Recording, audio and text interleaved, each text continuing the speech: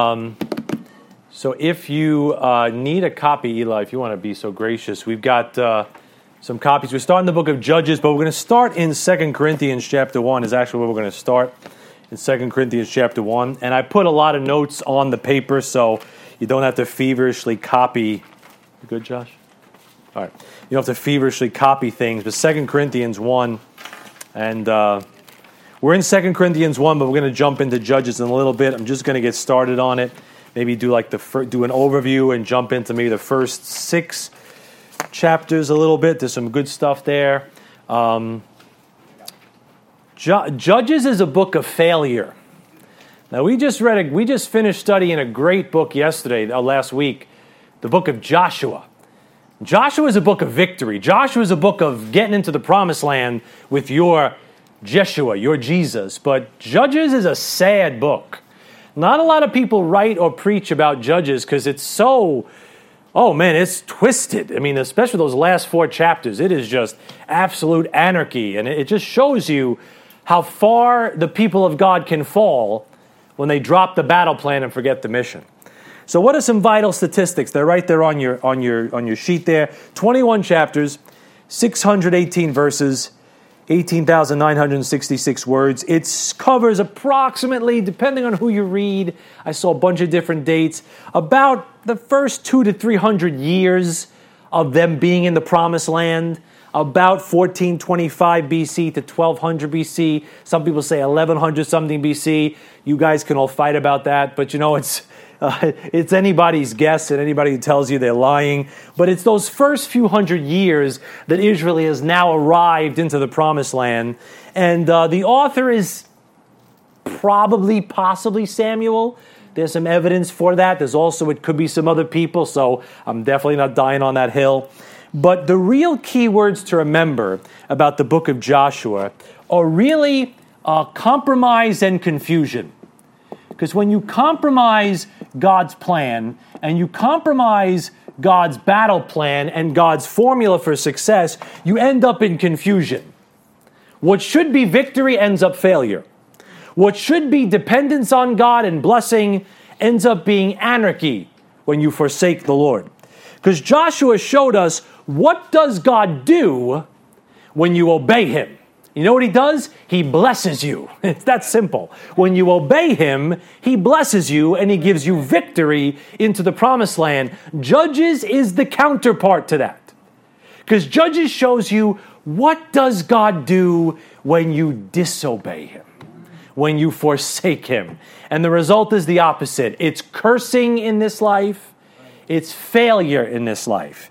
And that's the great theme. It's indicated on your sheet. The great theme of the book of Judges is the failure of man.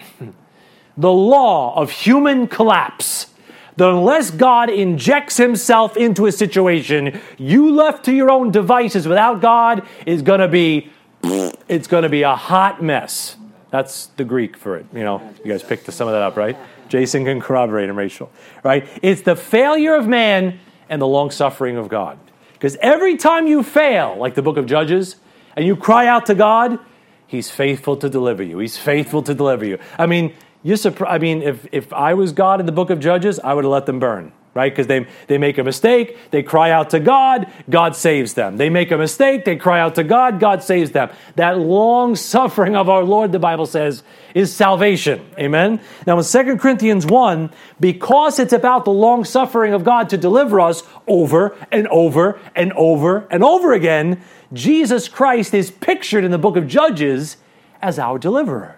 Right? 2 Corinthians 1:10 is a good verse. It speaks about God, verse 10, who delivered us from so great a death. That's your past deliverance, right? That's your sin, that's death and hell we're taken care of.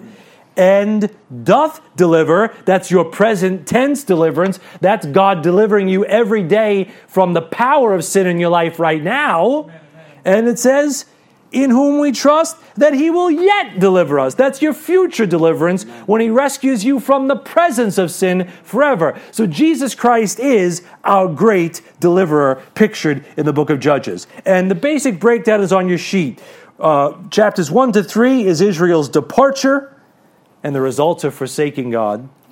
Chapters 3 to 16, the bulk of the book is Israel's deliverance, and it's that cycle of departure and deliverance, departure and deliverance. Being stupid, God raising up a judge to help them. Being stupid again, God raising up a deliverer to help them. And then the last few chapters, 17 to 21, is just Israel's depravity. It's just like, those of us that had kids, you probably didn't read Judges 17 to 21 as a bedtime story. Because what goes on in Judges 17 to 21 is like X-rated stuff. It's like twisted, it's violent. It shows you the anarchy, the confusion, the depravity, and how far God's people can fall when they walk away from God. So that's a basic breakdown. Now, let's go to Judges chapter 2. How do we interpret the book? Let's talk about, before we dive into some verses and some thoughts here.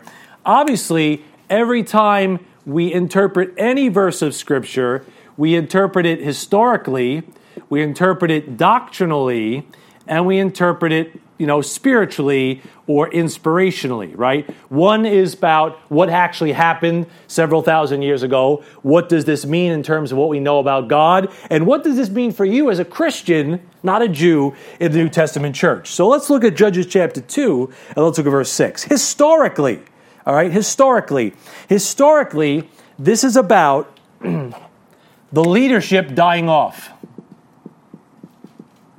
And a generation rises up that doesn't know Joshua and doesn't know Joshua is God. Let's look at Judges chapter 2, verse number 6. The Bible says, and when Joshua had let the people go, the children of Israel went every man unto his inheritance to possess the land. And the people served the Lord all the days of Joshua, and all the days of the elders that outlived Joshua, who had seen all the great works of the Lord that he did for Israel. Now jump to verse number 10, and this is a really key verse about the historical interpretation. Judges 2:10. And also all that generation were gathered unto their fathers, right? So you got Joshua's generation, the people under Joshua. Then you get to this third generation. And it says right here, and also that generation were gathered unto their fathers. So the generation after Joshua, the second generation, they die. And then it says, and there arose another generation after them, which knew not the Lord, nor yet the works which he had done for Israel. And the children of Israel did evil in the sight of the Lord and served Balaam. And they forsook the Lord God of their fathers, verse 13. And they forsook the Lord and served Baal and Ashtoreth. Woo! There is something about the third generation principle. I don't know what it all means, but the first generation, maybe like a me, right? I'm a first generation Christian. I came out of darkness. I'm like a crazy person. I was running around yelling at my parents at the kitchen table about no hope in the Pope and all that stuff. And then there's the second generation would maybe be my children, right? That would be like that second generation. But something happens in that third generation. If I don't do a good job with my children, their children are going to be that third generation that raises up to know not the Lord and ends up going sideways. And we've got some great preachers. We've got some great preachers, even great men like Mel Sabaka. I'll tell you, even men like Mel Sabaka, that third generation or even his family ain't walking like the old man walked. And I don't say that with any kind of joy or anything. I'm not trying to throw smoke or sand in anybody's eyes. But there's something about that third generation just seems to wander. And historically, that's what it's about. It's about that third generation and those people after Joshua and after the generation after Joshua just going headlong into foolishness. And it frightens me, because the test of my parenting is not my children. It's going to be, if the Lord tarries, my grandchildren. That I raise them in such a way that they would raise their children in such a way that they want to follow my God. All right, so that's historical. Let's go to Judges 21. Let's go to the last verse in the book of Joshua. The last verse of the book of Joshua is the key to the book of Joshua. This is a key verse of the book of Joshua. Doctrinally, Judges 21. Yeah, Judges, they sound too much the same. I had that construction hat on too tight. All right. The tool belt was definitely cutting off circulation. I got to lose another 20. All right. But Judges 21:25. I was sticking roofing nails in there to keep me from eating too much. All right. But Judges 21:25. Doctrinally, it's about Israel in the tribulation. Because Israel in the tribulation, they're going to cry out to God. They're going to be in idolatry. I mean, Eli will be the first one to say amen to this. Most of the Jewish people you know, except for that small sliver of like Orthodox, most of them are practical atheists. Right? They're in idolatry, or they're in superstition, or they're in their intelligence, or the Kabbalah, right? They're into all kinds of weird stuff. So in their idolatry and their paganism, they're going to call out to God in the tribulation, and He's going to send a deliverer, Jesus Christ. That's doctrinal. So in Judges 21:25, the last verse of Judges really tells the story. In those days, you might want to underline that phrase, in those days. That's often connected to the tribulation time, by the way. In those days, there was no king in Israel, but every man did that which was right in his own eyes. And that's the problem you're going to see in the tribulation. Everybody's just going to be doing it the way they think they should do it. And that's the picture. There's no king yet for Israel. That's the doctrinal teaching. There's no king for Israel yet. So what about us? What does it mean for us? Well, spiritually, you know what it means? It's a picture of the Laodicean church age. You know what the Laodicean church is? Blind. You know what the Laodicean church has? Like Israel has no king, the church today has no King James Bible. They got no king. They got 3 Bibles on the pulpit, or they got better renderings, or they got Greek nuggets or lexicons and words that they don't even know what they're talking about. They're swimming above their pay grade. And because you look around, the church is so nauseating to God as a whole. I'm not saying you wonderful people, but as a whole, come to the fairs. Come to the fairs and see what Christians are like. They're like all over the place. They think Jesus is a leprechaun. They think they got visions. They got all kinds of stuff. They have no idea what's going on.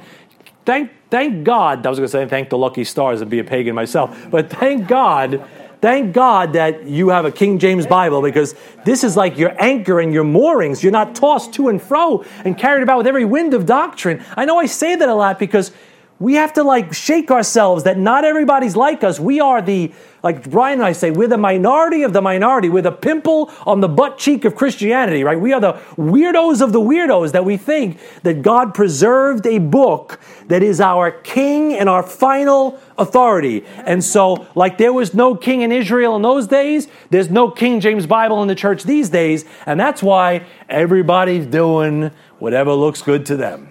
And God says, you don't even know, Laodicea, that you're poor and miserable and blind. Wretched, poor, miserable, blind, and naked. Because they'll be naked at the judgment seat of Christ. So those are 3 ways to interpret the book, right? Historically, doctrinally, spiritually. Let's jump in now to some of the pictures, all right? I'm going to erase this, all right? And I'm going to just go chapter by chapter and just get into some of the pictures. Again, you have some more details on your handout of the different apostasies and servitudes and all that stuff that I don't remember either. But let's get into some truths. Let's get to chapter 1. And this is indicated on your sheet. Chapter 1 is Israel's slide into compromise. It starts right at the first chapter. So go back to Judges 1. And let's actually go to Joshua 24. And I mean Joshua 24. I got it this time. Joshua. All right, Joshua 24. So I want you to notice now, right from jump, Israel is sliding into compromise. And that is a no-no. If you're going to live in victory, there's no compromise. Look at Joshua 24. Look at verse 14. Look at Joshua's warning. Famous verses. You probably got them stuck on a wall or in a plaque somewhere, right? On a bookmark. Now therefore fear the Lord and serve Him in sincerity and in truth, and put away the gods which your fathers served on the other side of the flood. That's not Noah's flood, that's Egypt, right? He called that parting of the Red Sea a flood. Amos 8:8 says that. And in Egypt, and serve ye the Lord. Because back there in Egypt, the Israelites were messing around with all those pagan gods too. So God says, you left that stuff behind, serve me now. And if it seem evil unto you to serve the Lord, choose you this day whom ye will serve, whether the gods which your fathers served that were on the other side of the flood, meaning in Egypt, or the gods of the Amorites, in whose land ye dwell. But as for me and my house, we will serve the Lord. And the people answered and said, God forbid that we should forsake the Lord to serve other gods. Now jump to verse 20. Look at Joshua's warning. If ye forsake the Lord and serve strange gods, then he will turn and do you hurt and consume you after they have done you good. God said that. God wrote that. I think some Christians today, starting with the man in the mirror, God is not to be trifled with. God is not a punk. God is not like a sleepy grandpa. God is not like a drunk Santa. You can just get some treats from him when you wake him up a little bit. No, God is holy. God is righteous. God bought your body.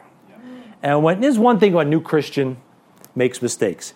But if you've been saved a length of time and you just keep going back to the vomit, God says, I'm going to let you stew in it for a little while, boy. I'm going to let you eat that a little bit, daughter. You're not supposed to be doing that, living that way. And God puts a pretty stern warning. He goes, I want to do you good. I brought you into the promised land, flowing with milk and honey.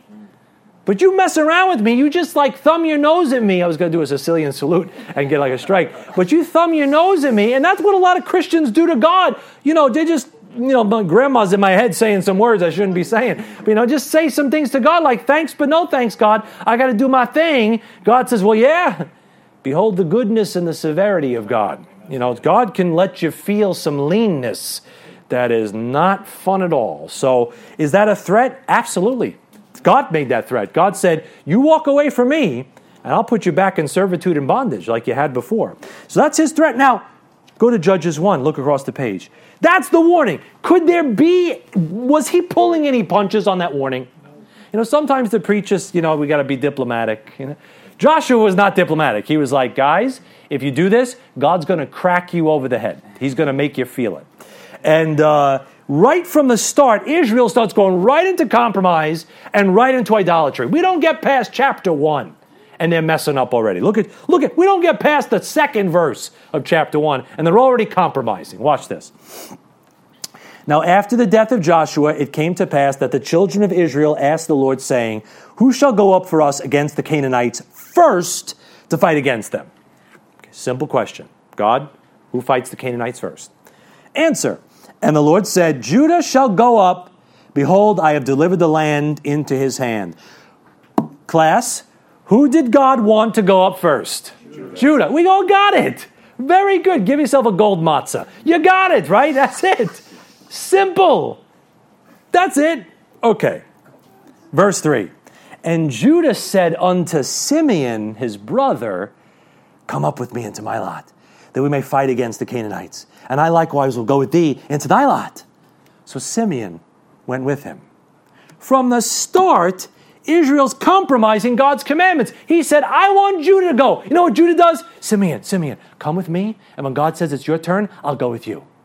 They're cutting deals already. We're not past the third verse. They're striking deals and making compromises. God said, Judah, you go.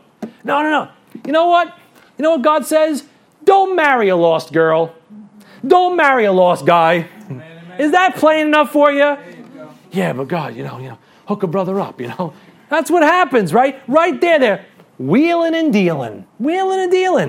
And listen, if you want to live in God's promised land, you can't have any latitude with God's commandments. God, I know what you said, but I'm going to do it this way. God, I know what you said, but I'm just going to make it work. No, you got to do it the way God said it, where God said it, how God said it. Don't deviate from the program. Wire it the way the thing said to wire it so it doesn't blow up in your face. Right? That's what he's saying to do. And when, you know what happens? When you're worshiping other gods, you don't trust what God says. Isn't that the truth? When you're not walking with God, the verses just don't hit you. You're like, I can't do that. I can't follow that. I can't trust that. I need to find me a Simeon. And Israel's heart is already departing from the Lord. They're already departing from Joshua and the zeal of their previous generations. And they don't have that heart that Joshua had just to go all in like he or Caleb did. They're just saying, I need a Simeon. I got to do it my way. I got to cut the colors or do something differently. And Israel strays from the Lord. Watch the first chapter. And slides down. And can I tell you, in chapter 1, we've got incomplete victory that leads to chaos and confusion. That's a key word for chapter 1. I put it on your sheet. Incomplete victory. Like doing it halfway. Didn't want to say anything else there, but right? Look at Judges 1:20. I'm going to show you the slide down. When you want to see the slide down? Let's start with the good guy. Judges 1:20. Ready? And they gave Hebron unto Caleb. Remember Caleb, right? Caleb's a good guy. I'm going to maybe preach about Caleb in a week or so. I don't know. I can't get him out of my head. And they gave Hebron unto Caleb, as Moses said. And look what Caleb did. He expelled thence the 3 sons of Anak. Well, that's a good thing. Caleb fully follows the Lord and expels the enemy. No compromise. Gets rid of all of them in his inheritance. Good job, Caleb. That's the top of the ladder. Want to see the next rung down? Look at verse 22. Let's look at Joseph. And the house of Joseph, they also went up against Bethel. And the Lord was with them. And the house of Joseph sent it to cry Bethel. Now the name of the city before was Luz. And the spies saw a man come forth out of the city. And they said unto him, show us, we pray thee, the entrance into the city, and we will show thee mercy. And when he showed them the entrance into the city, they smote the city with the edge of the sword, but they let go the man and all his family. And the man went into the land of Hittites and built a city and called the name thereof Luz, which is the name thereof unto this day. They were supposed to wipe him out. What's Joseph's tribe doing? Compromising with the enemy. Hey, you let us in, we'll hook you up.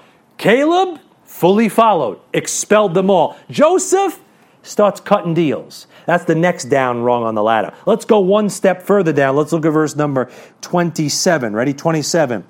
Neither did Manasseh drive out the inhabitants of Bethshean and her towns. Look at verse number 29.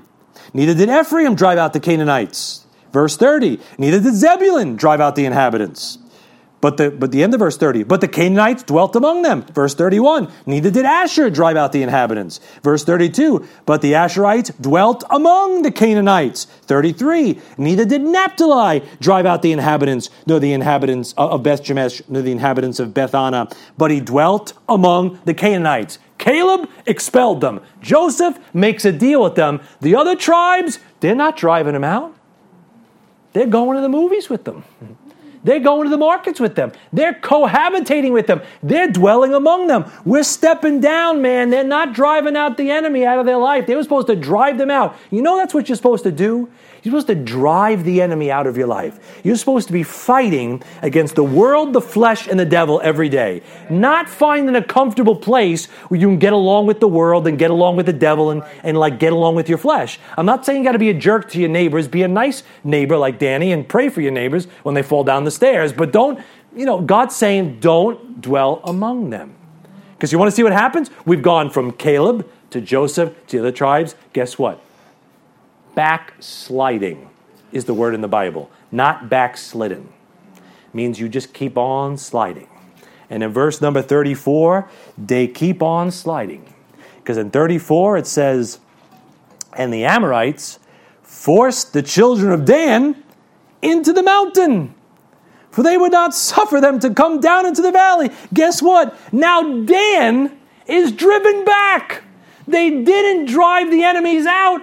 And they end up getting driven back. That's supposed to be their inheritance. And the enemy's like, don't come up here.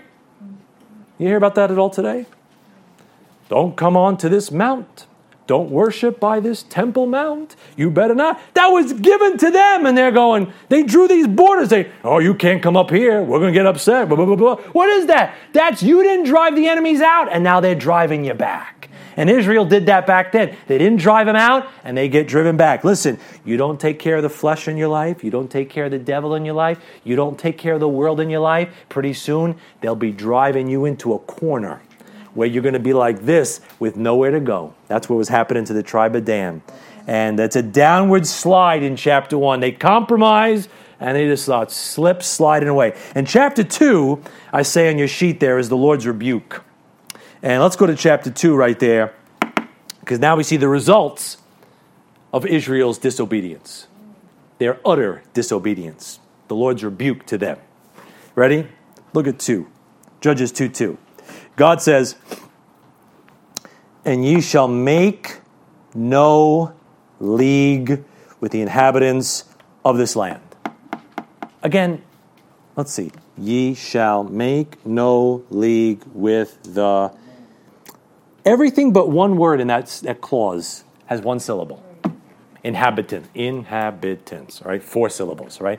Everything's one syllable words. What is God saying? Don't strike a deal with the enemy. Is that hard to get? That's pretty simple, right? What qualified as obedience? Don't make a league with them. Don't strike hands with them. Don't get in the yoke with them. Don't align yourself with them. Don't compromise with them. Don't jump in the pig pen with them. Don't marry yourself to them. That's what he's saying to them. What does Israel do? Verse 2, keep reading. You shall throw down their altars, but ye have not obeyed my voice. We mentioned this verse last week. Why have ye done this? I wonder if God's going to pause when he asks that question. A good parent would pause. A guy like me who just talks too fast just breezes over the moment. But you know what? A good parent would just say, I told you not to do this, and you did it. Why'd you do it?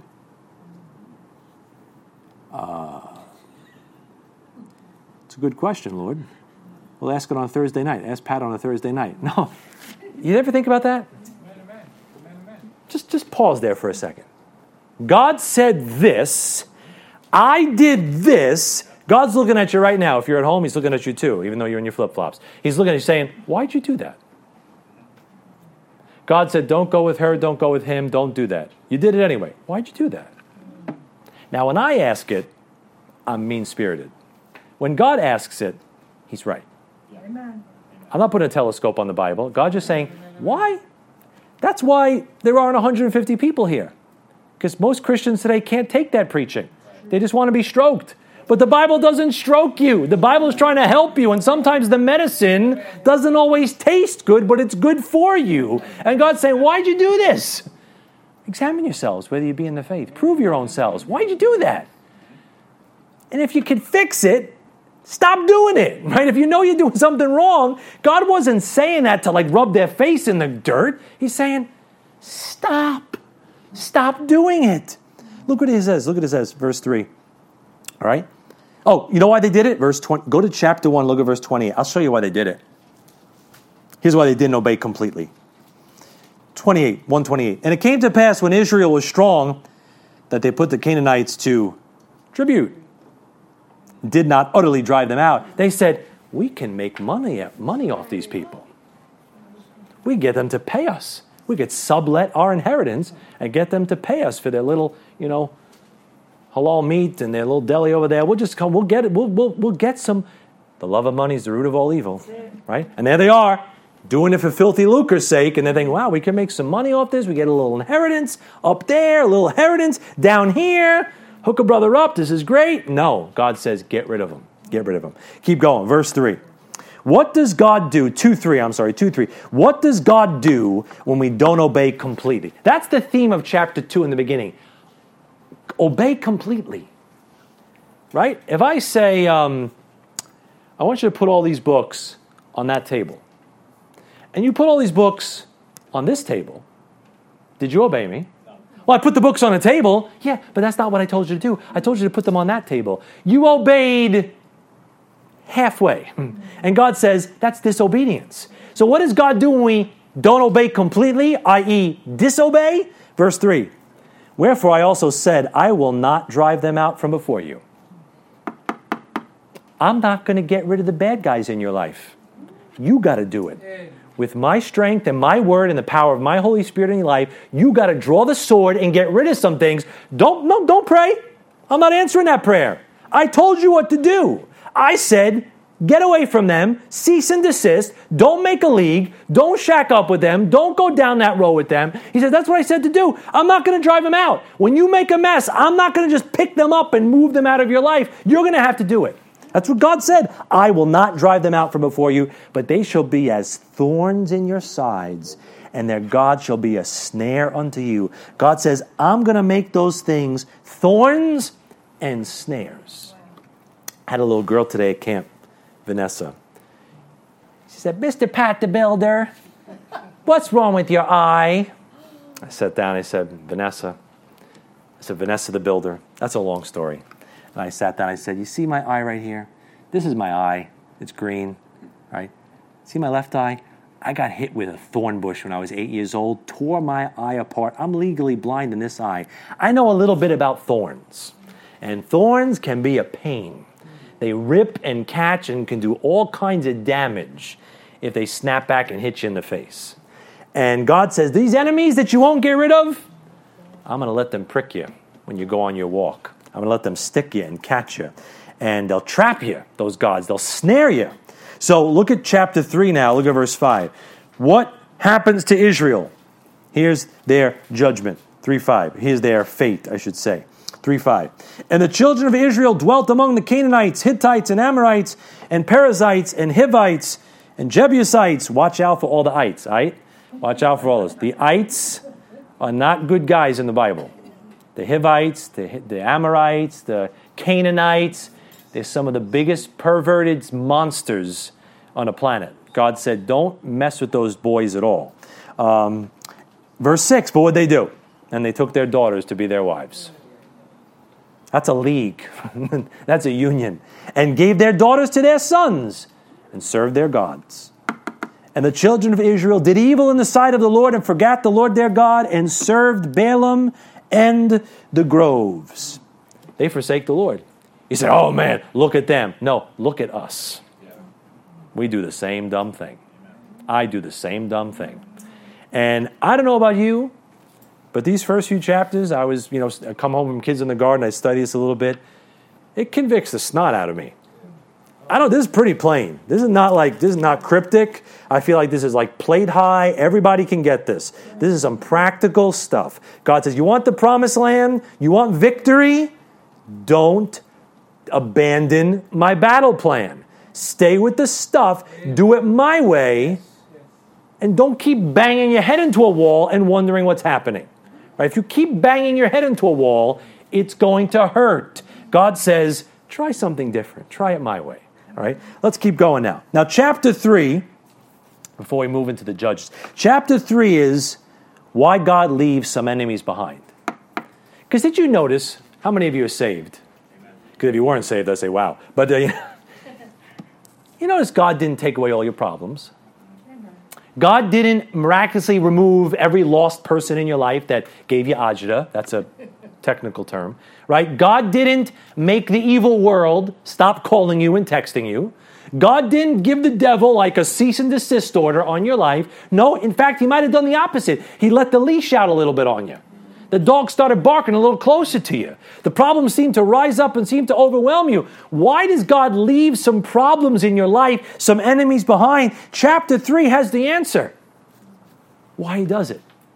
Why he leaves the world, the flesh, and the devil for you to contend with now. You ever think about that? Think practically. Why didn't God save you and just take you to heaven?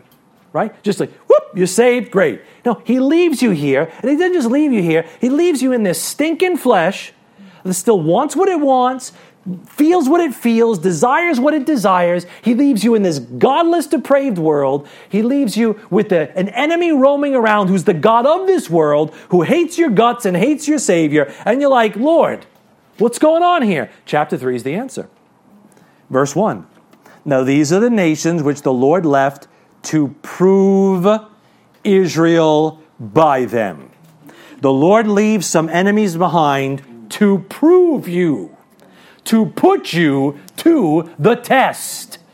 That's why the Lord let the devil into the Garden of Eden, to see if Adam would stand up to the test. And we know he failed miserably. That's why the Lord let the devil contend with Jesus Christ. Jesus Christ passed the test. The second Adam passed what the first Adam failed. And God's going to leave the enemies, some enemies behind in your life to see if you'll go back with the world, give in to the devil or resist him, subdue the flesh or cater to it. He wants to see, because he's up to a lot more than just the saving of your soul.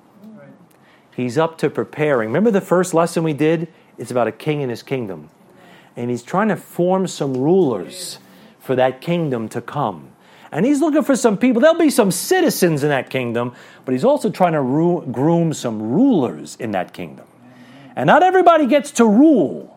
Only those that have proved themselves faithful down here get to rule with Jesus Christ in the hereafter. So prove your own selves has a lot more to it than just don't, go out with that bad person. It means prove yourself. Stand up to the test that God has for you. So he's trying to put you to the test. And verse number 2, he goes on. He says, only that the generations of the children of Israel might know, watch it now, to teach them war. You see, he left some enemies behind to teach you how to fight.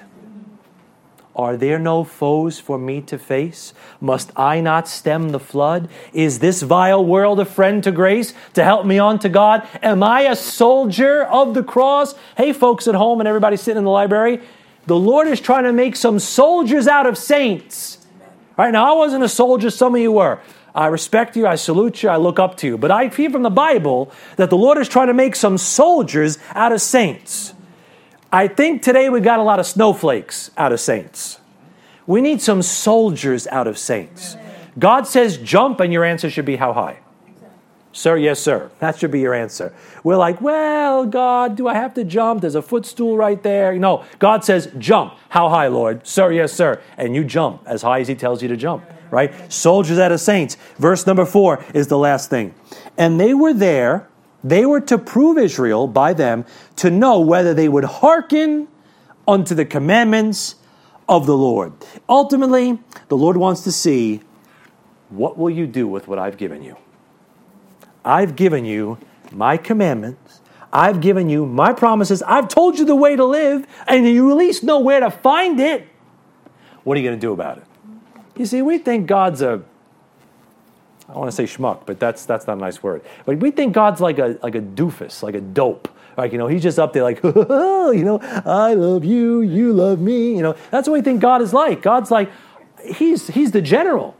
He's the captain of our salvation, right? And he's trying to prove you and get you to learn how to fight and see, okay, here it is, son. Here's a little bit of leeway. Here's a little bit of stuff I gave you. What do you do with that?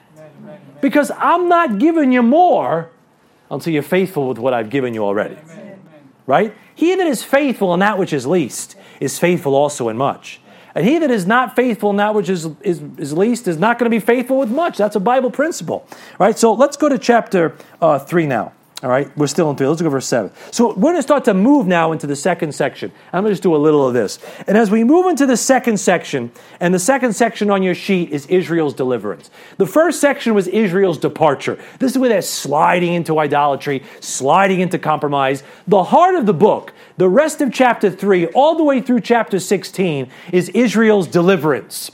It's the judges and the deliverers being raised up as Israel goes from one apostasy to another, and they mess up. And I want you to notice, all throughout this section, there's going to be this 4-point pattern that's just going to keep happening over and over and over again. Look at verse 7. Here's the first part. The children of Israel did evil in the sight of the Lord. First thing they're going to do is they're going to forget God. They're going to start serving other gods. That's what happens to you. You forget God, you start serving another god. That's what Israel did. Step 2, verse number 8. Therefore the anger of the Lord was hot against Israel, and he sold them into the hand of Cush, that guy, Cushan-Rishathaim, king of Mesopotamia. Say that 3 times fast. And the children of Israel served, I had to put it in there twice, Lord, Cushan-Rishathaim, 8 years, right? So step 2 is Israel is sold into bondage. This is how it's going to happen. Step 1, you forget God. Step 2, God lets you eat it. He says, you want to serve sin? You're going to be the servant of sin. Jesus said, whosoever therefore commits sin is the servant of sin. And he puts them in bondage. He sells them into bondage. He says, guys, payday someday. You're going to pay the price. You give in to those other gods. I'm going to let those other gods lead you by the nose. Step 2, verse 3. Here's what happens.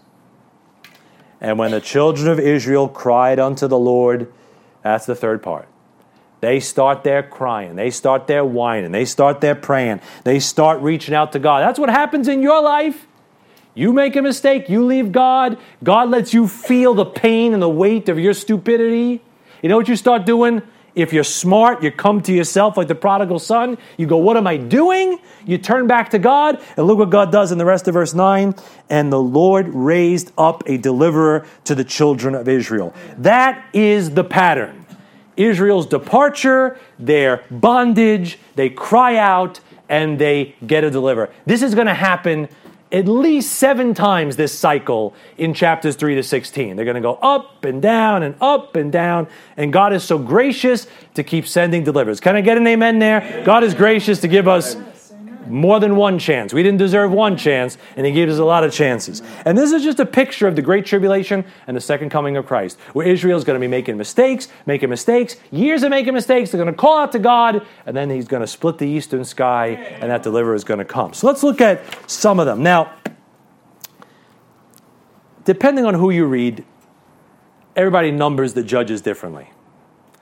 Some say there's 12 judges, some say there's 13 judges, some say there's 10 judges, some say there's 9 judges. I'm going to say there's definitely 12 deliverers. Some of them judged Israel, which I guess would qualify them as judges. The 13th one, was Abimelech. He was a bad guy, so that says something. 13 is the bad guy. So we're going to walk through the first few, all right? So the first one is a judge. I'm just going to write his name. I'm not going to say judge. The first guy is Othniel. You see him right there. Othniel's our first. He's called a judge, and he's right there in verse 3, verse 9. It says, he delivered them. He raised up a deliverer to the children of Israel, who delivered them, even Othniel, the son of Kenaz, Caleb's younger brother. So this is Caleb's grandson, is going to be this first judge, this first deliverer. I guess something good ran in that family or something like that. I guess they taught somebody right, because Othniel, Caleb's grandson, ends up being the first deliverer and this first judge that the Bible mentions. And the second guy he mentions is this guy named Ehud. Ehud. All right? Ehud. Can God do it? Right? Ehud. All right? Now look at 3:12. Ehud was the left-handed man with a dagger. So if you're left-handed here, I don't think you're full of the devil. There are some good left-handed people in the Bible. But Ehud is the left-handed man with a dagger. Look at verse 12. And the children of Israel did evil again. See, there's the pattern.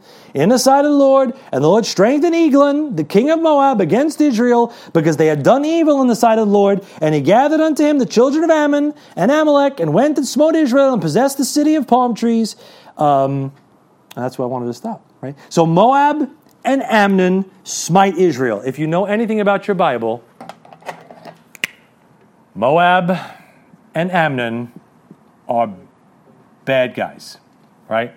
The Moabites and the Ammonites are the descendants of the incestual relationship of Lot with his daughters.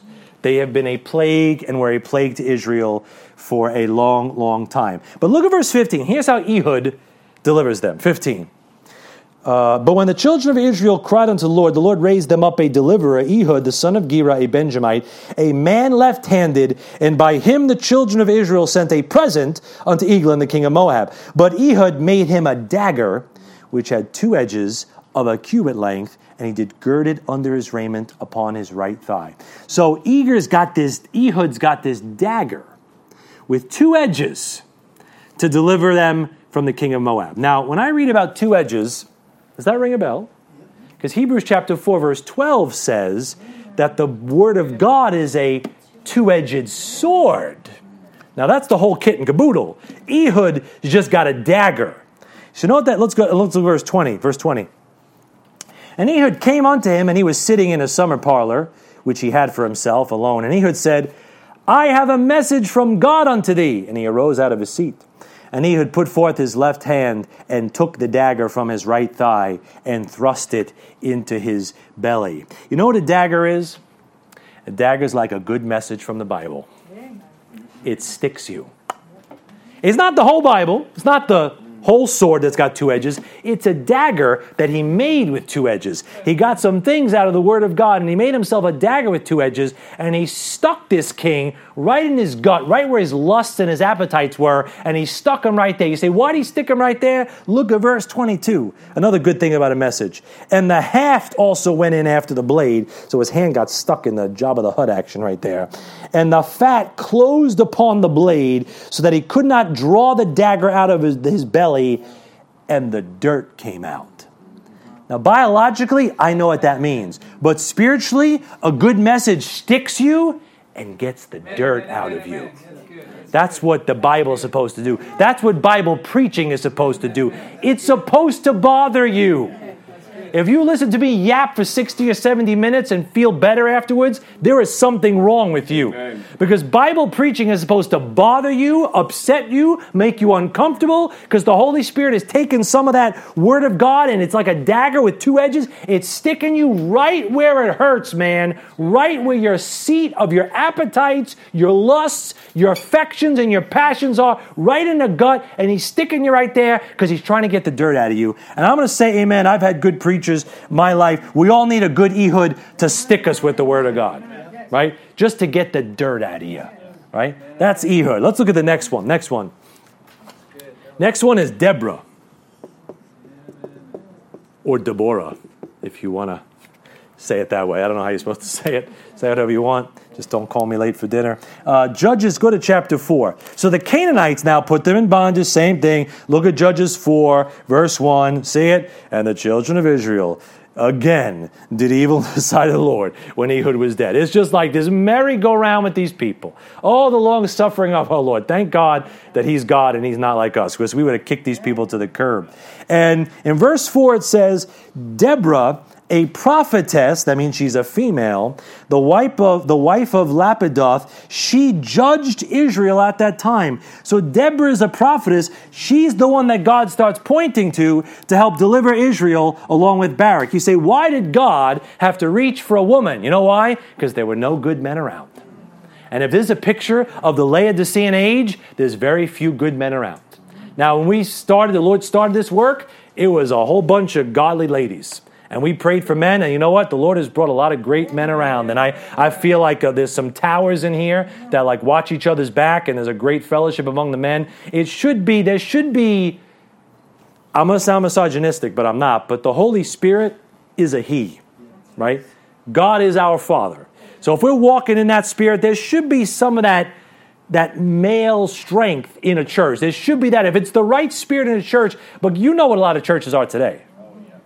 Grandmothers and aunts and ladies and like that, they run everything, right? And the ladies here, we have the best ladies in the world. They could run things. My wife, I mean, some of you out there could be president of the United States, no doubt. But God says, can I have some men, please? Are there any men out there? I just need a few good men to help me out here. And the Bible says at one point, I sought for a man that could stand in the gap, and I found none.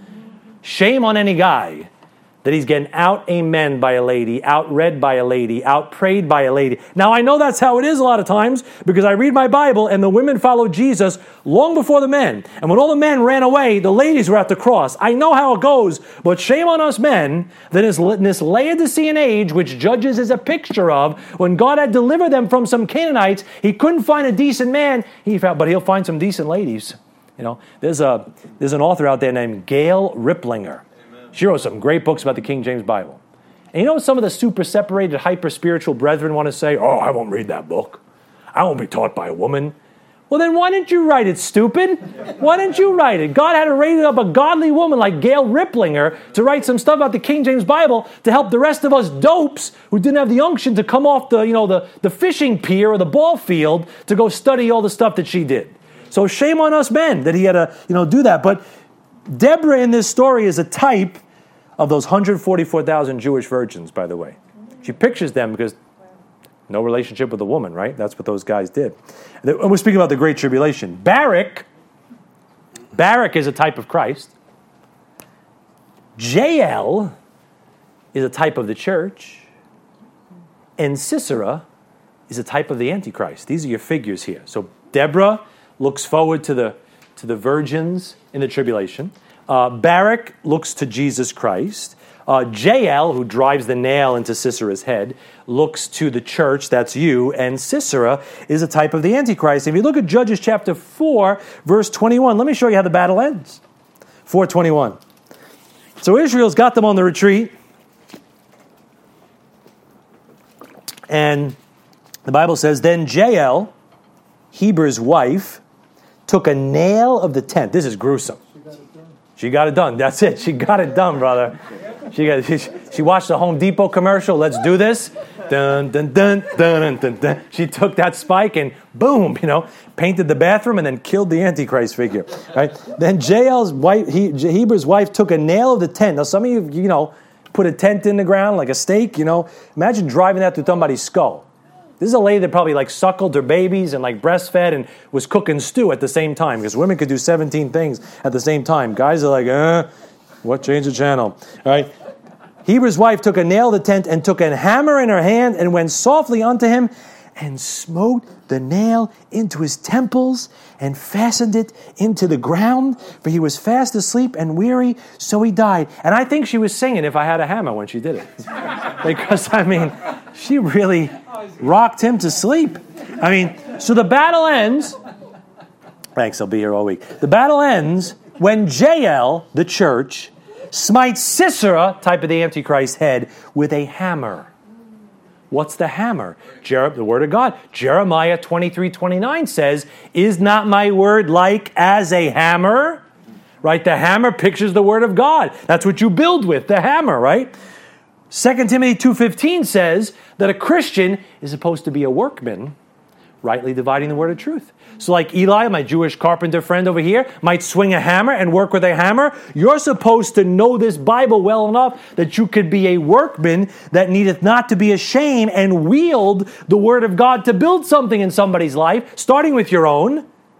And the Antichrist, dies by a head wound, people.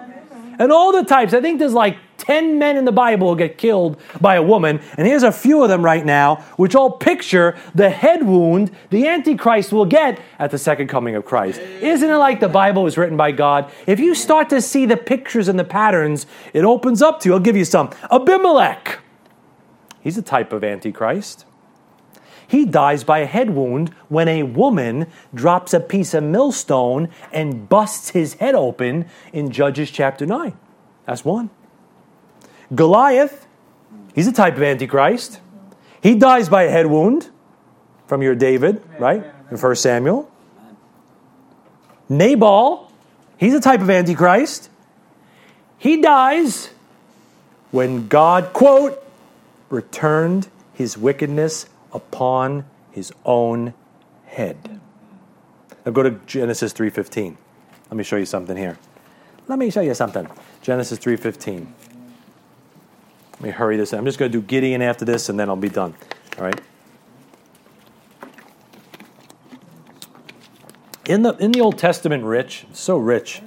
You'll never understand your New Testament. Read the New Testament first, but then get into the Old Testament and learn the pictures, because it's just God. That's how God teaches you. Pastor Mel used to say, the great tragedy in our times is the failure of teaching of the Old Testament. I remember hearing that come out of his own mouth.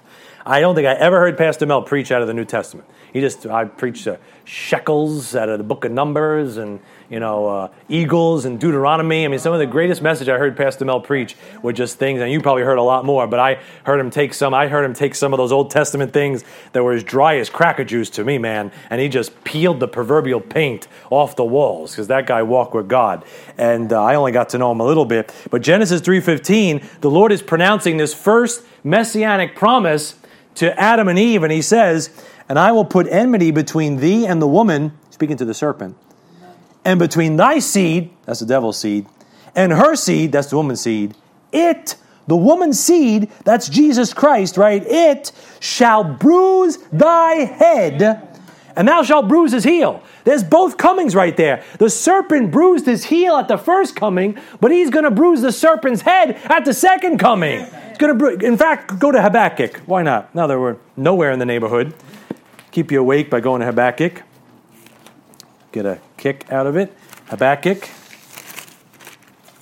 I must be dehydrated.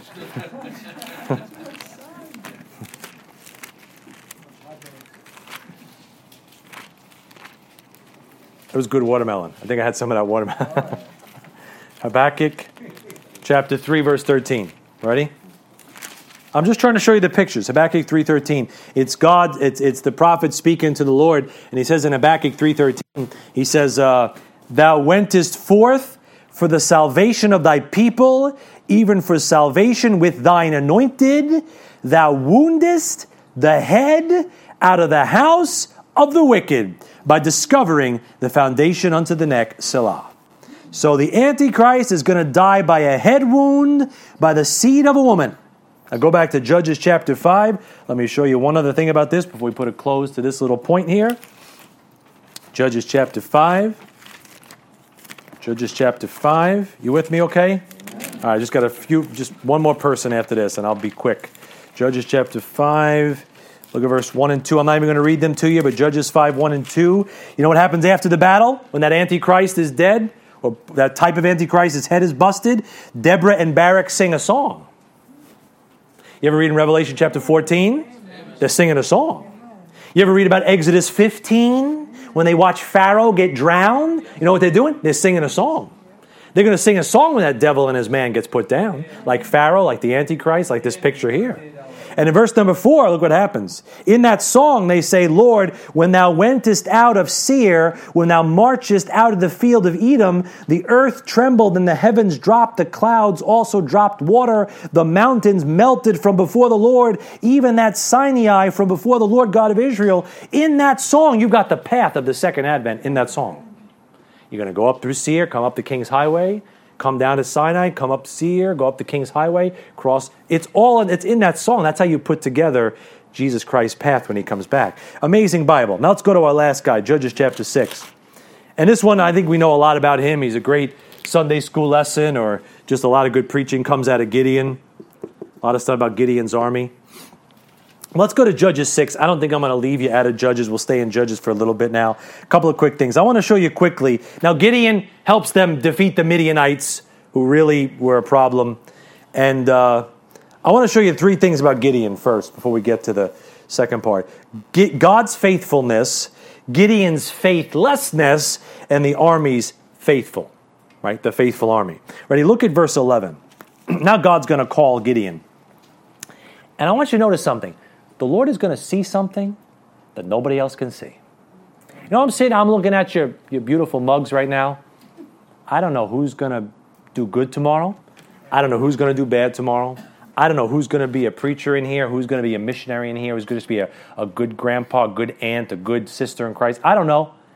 But God can see what no man can see. You know what he sees in people? Potential. The Lord sees potential. I don't see potential. We get jaded. We give up. We get scarred. We kind of like don't look at each other right anymore. God sees potential. And he looks at Gideon, verse 11, and it says, And there came an angel of the Lord and sat under an oak which was in Ophrah that pertained unto Joash the Abiezrite, and his son Gideon threshed wheat by the winepress to hide it from the Midianites. Please notice first that the Lord calls a man who is already about his father's business. He's in his father's field, and he's getting some food for his people to hide from the enemies who has taken everything. You say, I want to serve God. I was waiting for God to call me. The phone's never going to ring. God calls somebody and uses somebody who's just doing his father's business in his father's field as best that he can. Right? A rolling stone gathers no moss. God says, get moving in the right direction, and you know what? I'll move you in the right direction, right? Look at verse 12. He's not going to come down and give you this heavenly text message. Thou shalt go to Papua New Guinea. No, it's not going to happen. You're going to start helping out with a Sunday school class. You're going to start helping out, cooking wings at the barbecue. You're going to start helping out carrying a garbage can. You're going to start helping out carrying a box of tracts. You're going to start going to a fair. You're just going to start doing things, and God's going to go boop, boop, boop. And next thing you know, 5 years pass, and you're like, you want me to preach a message? Like that's how it happens, guys. This idea of sitting at youth camp and waiting for a feeling to get called is, I think, a construct. I mean, maybe it happens that way sometimes and God could use it, but you got to get moving for God, and then God gets you moving. Look at verse 12. And the angel of the Lord appeared unto him and said unto him, The Lord is with thee, thou mighty man of valor. Wow. The Lord sees potential. He sees what he can do through you. He's sitting there threshing the wheat. Mighty man of valor. I haven't gone to war. I'm not a soldier. I got no deployment papers or anything like that. What are you talking about? God says, I call those things which be not as though they were. Right? I see missionaries. I see all kinds of stuff in this room right now. I see future pastors. I see great helpers. I see great leaders. I see Sunday school teachers. God sees potential in all of you guys. Right? Keep reading verse 13. And Gideon said unto him, O my Lord, if the Lord be with us, why then is all this befallen us? And where be all his miracles which our fathers told us of, saying, did not the Lord bring us up from Egypt? But now the Lord hath forsaken us and delivered us into the hands of Midian. Can I tell you, the Lord wants a man who wants to see God work. Amen. He sees this man, he's upset that his nation is pow-powing to an enemy of Israel. He's upset that he wants to see God work. And God says, I want to see somebody who wants to see me work. And he shows up. Verse number 14. And the Lord looked upon him and said, go in this thy might, and thou shalt save Israel from the hand of the Midianites. Have not I sent thee? And he said unto him, O my Lord, wherewith shall I save Israel? Behold, my family is poor in Manasseh, and I am the least in my father's house. Can you see finally, the Lord resisteth the proud and uses humble, broken vessels. Gideon's like, what can I do? I'm poor, we've got nothing. God says, you're just the guy I want. Broken, empty vessels. Hath not God chosen the poor of this world rich in faith? Didn't he choose weak things to confound the things which are mighty? That's what God works with. What are we? We're weak, broken vessels. God says, that's good. I can fill an empty vessel. I use broken vessels. Most of us, especially go to, some churches, God would show up and say, I want you to do this. Some people be like, well, it's about time, God. I was waiting for you to recognize my gifts, recognize my talents. The shine of my halo is dimming a little bit, but now it's okay. I've got this, God. No, when God says do something, your knees should knock. And God, I can't do this. You better know you can't do it. That's why God's trying to keep you humble, and that's exactly what he does there. That's God's faithfulness. But look at verse 36. Let me show you Gideon's faithlessness. He put the fleece out twice. That was a no-no, guys. You see verse number 36? And Gideon said unto God, if thou wilt save Israel by mine hand, as thou hast said, behold, I will put a fleece of wool on the floor, like a piece of clothing. And if the dew be on the fleece only, and it be dry upon all the earth beside, then shall I know that thou wilt save Israel by mine hand, as thou hast said. And it was so, for he rose up early on the morrow, and thrust the fleece together, and wringed the dew out of the fleece, a bowl full of water. Why did Gideon have to see something in order to trust God? You get these Christians sometimes, I put a fleece out. I put a fleece out. You're not supposed to put a fleece out. You're supposed to step out by faith. When God tells you to do something, no, I put a fleece out. I put a fleece out. No, you're supposed to step out when God tells you to step out. He's sitting there, he's wringing the water out. How much water does God have to show you? How much of that book does God have to show you for you to trust him? God was merciful and let him wring some water out. And God will show you verse after verse after verse after verse. But how many verses do you need to see before you'll trust him? Keep going. That wasn't good enough for Gideon. Gideon said unto God, let not thine anger be hot against me, and I will speak but this once. Let me prove, I pray thee, but this once, that it was really twice, with the fleece. Let it now be dry only upon the fleece, and upon all the ground let there be dew. And God did so that night, for it was dry upon the fleece only, and there was dew on all the ground. So, man, the Bible says we walk by faith, not by sight. We're supposed to step out in faith. Without faith, it is impossible to please him. So you want to please God? Trust him. Now, Judges 7 is the army faithful. And we're not going to read all these verses. But Gideon starts with 32,000 and ends up with 300. That's quite a reduction. Man, if I can only cut a budget that way, right? 32,000 to 300. You say, why did God do this? Let's see how he cut them down. Verse number 3. Now therefore go to, proclaim in the ears of the people, saying, whosoever is fearful and afraid, let him return and depart early from Mount Gilead. And there returned to the people 22,000. God gets rid of 22,000 people for being afraid. God says, you scared? Don't try to fight with us. You're going to ruin the whole thing. 22,000 down. Verse 4, here's a second cut. And the Lord said unto Gideon, the people are yet too many. Bring them down unto the water, and I will try them there for thee there. I will try them for thee there. You know what he does next? Gideon is told, watch how they handle the water. Watch what they do when they come to the water. Ephesians 5:26 talks about the washing of the water by the word. You know how God's going to prove you and see if you're ready to fight? What do you do with the water? How do you handle the water? That's how it makes... Now, you and I would say 32,000, that's a revival. 10,000, that's a revival. Maybe you can turn the world upside down. God says, no, little as much when God is in it. I just need a few good people. Watch. If they're afraid, stay home. You got some courage? Let's see how you handle the water. And that you know what? That's always been God's proving ground, by the way. How do you handle the water? You don't have to know everything in the Bible, but how do you respond to the water? Do you just gobble it up for yourself? Are you keen like a soldier, just having that circumspect look as you lap with your tongue, and just kind of take it to your mouth like this? Or are you just like, okay, what does it say? What does it say? Or do you just have that wisdom from above? Oh man, God's always proving you by the water, folks. Verse 19. Finish up right here with the battle. So God goes to battle with these 19. And in verse number 9, and these 300. In verse number 19, Gideon and his 300 men fight this battle in the valley of Megiddo. The same valley where Armageddon will take place. Okay?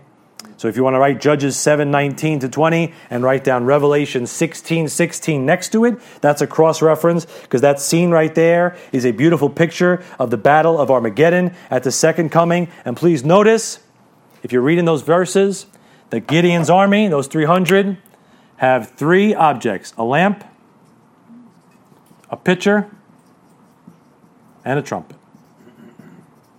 And there's a lot in those three things, but let me just give you something to go home on with this. Right? First, the lamp. The lamp is the light of God's word. That's the light. You got the lamp. Thy word is a lamp unto my feet and a light unto my path. Proverbs 6:23. For the commandment is a lamp and the law is light. So you got a lamp? Say amen. You got a lamp. You got a pitcher. I don't mean the guy that throws balls and strikes, but that's the earthen vessel that must be broken. It must be broken. And the trumpet sounds the alarm. See it? Now doctrinally, let me give you some doctrine. Doctrinally, at the second coming of Christ, here's what's going to happen. Your vessel's going to break, and everybody's going to see your light. They're going to see you coming down that mountain with Jesus Christ, and they're going to see your light like his light. In thy light we shall see light, and you're going to shine like Jesus Christ. You're coming back from the judgment seat of Christ. You have a glorified body now. And once he breaks this vessel and the glorious liberty of the sons of God comes forth, that manifestation of the sons of God comes forth, you're going to be admired. And all them that believe in that day, right? You believe Jesus Christ. You tried to live for him. You've listened to the testimony he gave you. Guess what? When this vessel breaks, this robe of flesh I'll drop and rise to seize the everlasting prize. And you'll be coming back down that mountain with a light that is just going to knock everybody's socks off. But go to 2 Corinthians. We're going to go home on 2 Corinthians 4. Let's talk about some inspiration here. I'm just going to read this and then we'll pray. 2 Corinthians 4. But before that time, brethren, guess what? You want to be a light today? You want to let that light shine today? You must be broken. You must be willing to be broken to let that light shine so you could sound the alarm and point other people to the Word of God. What did they cry? The sword of the Lord and of Gideon. They pointed people to the sword of their captain. You know what you're supposed to be pointing people to? When you allow yourself to be broken and let that light shine, you're supposed to lift up your voice like a trumpet and point people not to your church, not to your doctrine, but point people to the Word of God, the light that he's given you. And in 2 Corinthians 4, the Lord gives us the admonition. He says it right there in verse 5, 2 Corinthians 4:5. For we preach not ourselves, but Christ Jesus the Lord, and ourselves your servants for Jesus' sake. For God, who commanded the light to shine out of darkness, has shined in our hearts to give the light of the knowledge of the glory of God in the face of Jesus Christ. But we have this treasure in earthen vessels, that the excellency of the power may be of God and not of us. Amen. Let's be broken, point people to the Word of God, and sound the alarm. Let's pray. Father, we love you tonight. We thank you for everyone's kind attention, Lord. Thank you for this Bible. Thank you for the Holy Spirit. Thank you, Lord, for these truths and the Holy Spirit that guides us into all truth. I pray your people got something out of this, Lord, an exhortation, some doctrine, maybe just, Lord, more appreciation for this book and the rich pictures it holds. May you make us better soldiers, Lord, better warriors, better just Christians, Lord, that we might stay in the place of blessing and not be judged by you. We pray these things in Jesus' precious name. Amen and amen.